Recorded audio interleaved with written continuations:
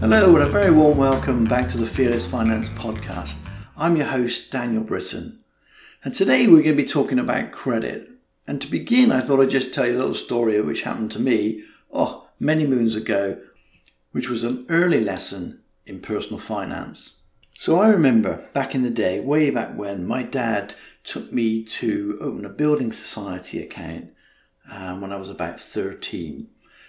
If you're listening outside the UK, a building society was a form of a bank really that liked to specialise in savings and mortgage lending. The thought was that the longer you had your account with the building society, the more favourably they would look at you when you came to borrow money. So I was investing in maybe a 10 or even a 20-year relationship with a potential lender with the hope that they would then look upon me favourably when I came to buy a house in my 20s or 30s. Gosh, how things have changed. First of all, building societies have all but disappeared. I think one or two remain, but the rest have been converted to banks. Thought of developing a long-term relationship with a lender has gone away with black and white TV or Betamax videotapes. So today we're looking at credit score. What is it, and most importantly, why it matters to you? In the UK, your credit score is a rating, typically between 0 and 999, and is used by lenders and other credit agencies. Why it matters to them is because it represents the risk of you not paying back a loan or credit agreement. But to you, it's a factor in deciding how much interest that you'll be charged and whether or not the application is accepted or declined. It's important to be aware of your credit score because even a small change in the interest rates you're charged, for example on a mortgage or car finance or other substantial loan, can make a big difference of thousands of pounds over the lifetime of the loan. Let me illustrate for you. So let's imagine we're going to take out a loan of £10,000 over 5 years. Maybe we're buying a car, we're financing a new kitchen, something like that, okay? So 10 grand, 5 years. If we've got average to poor credit rating, we might get a loan interest of around 20%. So based on those figures, you would repay £256 a month, and the total cost of the credit would be £5,350 something pounds. So now imagine that you've got excellent credit rating. So at the moment, you might be able to find loans as reasonable as 3% or even less.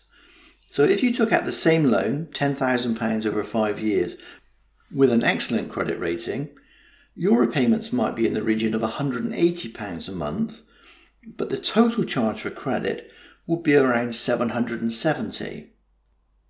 The important thing here is that is a £4,587 difference over the life of that loan. In other words, by having an excellent credit rating as opposed to an average or poor one, you're going to save yourself £4,500 on a £10,000 loan, which is pretty significant. You want another illustration? Well, let's talk about mortgages. Again, we'll keep the numbers simple if I can. We're going to take out a £100,000 mortgage, 25-year term.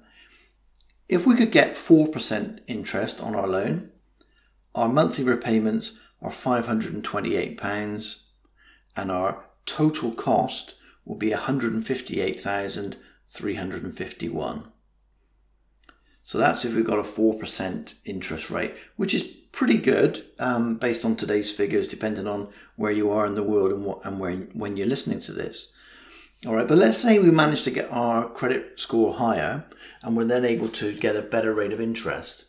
Just nudge it down 1% to 3% on our mortgage. This time we've got a 100 grand mortgage, 3% interest, 25 years, the cost per month $474, and the total amount $142,263. The headline here is that over the life of that mortgage, you'd save yourself over £16,000. So 1% drop in interest rate because you've got a better credit score is going to gain you £16,000 over the life of that mortgage. So what can we do to examine and to improve our credit score? Well, your credit score is based on your credit report, where there's various different factors can cause your credit scores to change, which might include public records. So, for example, the electoral roll and any loans outstanding or county court judgments against you. Another factor is the number of credit searches that you make. So if you're frequently looking around for loans or credit agreements, that can have a negative impact. Obviously, your history of credit account payments. If you've got a good track record of making your payments on time, that's a bonus. And any other information on your credit report, such as the availability of credit you have and how much you're using versus your total debts. So this is important. You might think that it's useful not to have too many credit cards, but if you've got a number of credit cards with low balances, the total amount of credit you'll be able to obtain is quite high. And that tells a lender that you're a pretty good bet because other people have been willing to lend you money. Does that make sense? You know, it's the old adage that the bank doesn't want to lend you money when you need it. They'll lend it to you when you don't. In this case, having a low, what they call credit utilization rate. So if you're able to borrow £10,000 on a credit card and you're only using 1,000 of that, you're only at 10%. So you've got plenty more scope to borrow money, and that benefits your credit score, strangely enough. So what can we do to improve it? Well, first of all, ignorance is not bliss. You need to review your credit report and look at it regularly and make sure your information is correct. If there's any mistakes or outdated information, it's fairly easy to contact your lenders and ask for an adjustment to be made. Obviously, it's important not to miss any payments, so set up direct debits, make sure those are done so that it doesn't take up space in your brain, that you're able to just automate those payments and keep things simple. If you've got unused credit accounts, take a look at those. Bearing in mind what I said about credit utilization, if you've got accounts that you haven't used for 2 or 3 years, old bank accounts or similar, then it might be worth closing those down, both for simplicity and also it shows that you're less of a risk of fraud. And then last but not least, register on the electoral roll. It's important that, again, you're seen as a safe bet by potential lenders. So I wrote a blog post on this a little while ago, and I'll put the link in the show notes on the Fearless Finance website. You might not be thinking about borrowing money at the moment, or you might be quite happy with your mortgage, but other times you might use credit. Things like buy now, pay later are coming much more frequently. So when you might buy on a website, you might be offered to pay in installments at no interest. Having a good credit score will certainly help that. Balance transfer on credit cards. If you've got good credit rating, you'll be able to attract a low rate of interest or even zero, which can save you money in the long run. A couple of things to think about here. If you are applying for some sort of lending, a soft versus a hard credit search. When you apply, your lender will run a check on your credit history to find out more about you and your borrowing. This is referred to as a credit search or a credit check, and it leaves a search footprint. A hard search footprint is recorded in your credit history when the application is made and is visible to other lenders, whereas a soft search is recorded in your history but it's not visible to other lenders, and this type of search should be recorded only when you've requested a quotation and not made a full application for credit.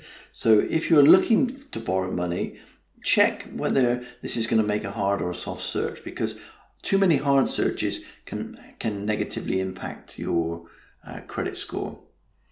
So talking of credit score, one listener wrote in and said, what's the difference between a credit rating, a credit score and a credit report? Well, it's all a little bit confusing and different people use different language, but let me try and break it down for you. A credit rating is a system that organizations use to judge how likely it is that individuals like you or me or businesses can repay credit given by a lender, which is often represented as a banding or a letter grade.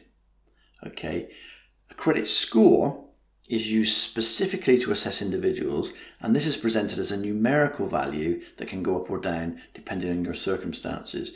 Remember I said at the beginning it's normally in the UK between 0 and 999, but there's no typical universal credit scoring system in the UK. So a credit report is the collection of data relating to your borrowing history, and that will include things like credit searches we mentioned, people who are linked to you, financially associated, your repayment history on things like loans, mortgages and credit cards and so on. And then there's the public information such as electoral roll, bankruptcies or county court judgment, and also confirmation of your name, date of birth and address. So let's say we're applying for some sort of credit. What information does that lender use? They'll typically view a range of data when assessing your applications for credit. And this will include the things on your credit report, as well as additional information that you supply as part of your application. This might be your salary, how long you've been at your employment, and all that sort of thing. And they may also use a credit score to assess how creditworthy you might be. Phew. Right, so I hope that's made some sense. Feel free to review and listen again to the key information. But let's just recap. What factors are important impacting credit scores? It's the number of credit applications. Too many applications in a short space of time, particularly hard searches, are a negative factor. Make your repayments on time. Automate it as much as possible. Direct debits, get them paid off so they're not taking up space in your brain and you're not leaving any negative results by accidentally forgetting one. In some cases, having too much credit can be viewed negatively. Existing access to credit and credit utilization are also factors. It might be worth finding any old agreements or accounts that you have open and closing those down and taking a look at how much of your credit you're using. So a lower credit utilization would generally mean that you're looked upon more favourably. And lastly, registering on the electoral roll. Again, UK specific, but it might have a similar relevance if you're listening to this from another country. If so, hello, welcome. So the electoral roll helps to verify a person's identity. Long-term registration at an address could help demonstrate financial stability. So what this is about really is trying to get the viewpoint of the lender. They're going to be risk averse.